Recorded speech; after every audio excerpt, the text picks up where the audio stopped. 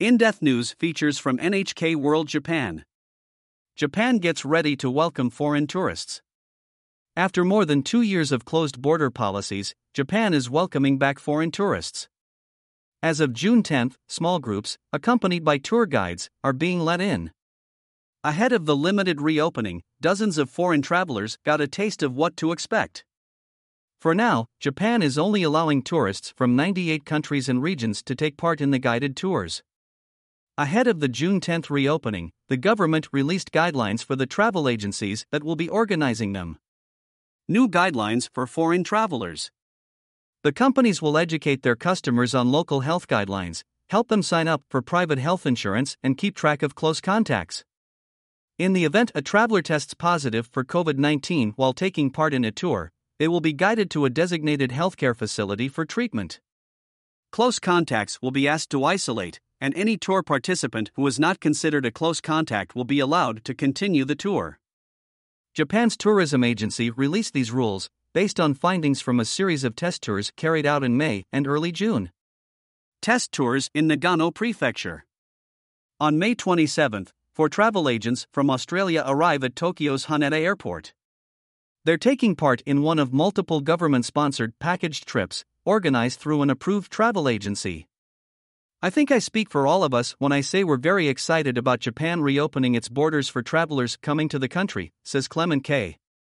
They don't spend much time in the airport, nor do they get a chance to see Tokyo.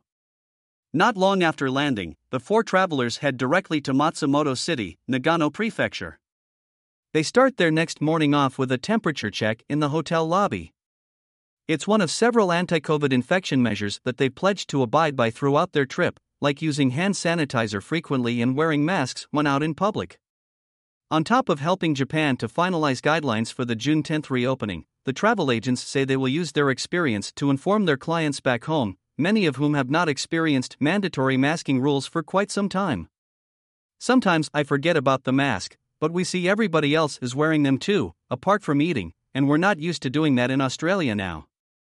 Luckily, our guide reminds us, mask on, says Sandy Brazier, one of the participants.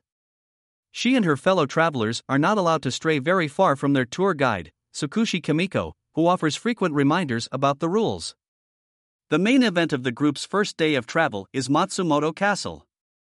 Once an imposing fortress used by samurai to exert authority over the local populace, it's now a popular tourist attraction for foreign travelers and Japanese residents alike. People can climb the castle's steep wooden steps and see exhibits featuring some of the feudal-era arms and armor used by its former defenders. Locals await the arrival of foreign tourists. The package tour is curated around pre-planned visits to museums and historical spots like this one. Members of the group are not allowed to go off on their own, but the itinerary does provide opportunities to explore and meet the locals. After visiting the castle, the travelers are allowed to take a stroll down Neiwat Street, a popular shopping district that's a 5-minute walk away. Christopher Koch is a cafe owner who set up shop in Matsumoto City 6 years ago. He says he fell in love with the area shortly after moving to Japan from the United States. He says his business, which offers Western food like bagels and barbecue pulled pork, proved popular both with expats living in the city and foreign travelers passing through. In 2019, he moved to a larger location on Neiwat Street. Then, COVID-19 hit. All my plans went out the window.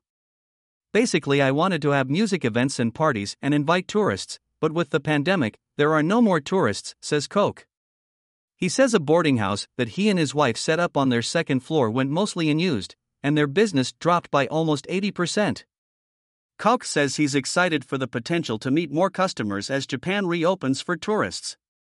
He says he understands that since it starts with small, guided tours, it may be a while before he sees a bump in business. However, he says the gradual reopening is a good first step. Is the tourism boom coming back? Meanwhile, members of the travel industry say a financial boom could still be months away.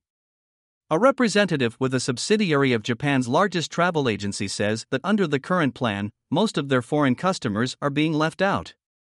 According to Kurosawa Billy Shinya, president and CEO of JTB Global Marketing and Travel, just 17% of foreign tourists who came to Japan in 2019 took part in packaged group tours.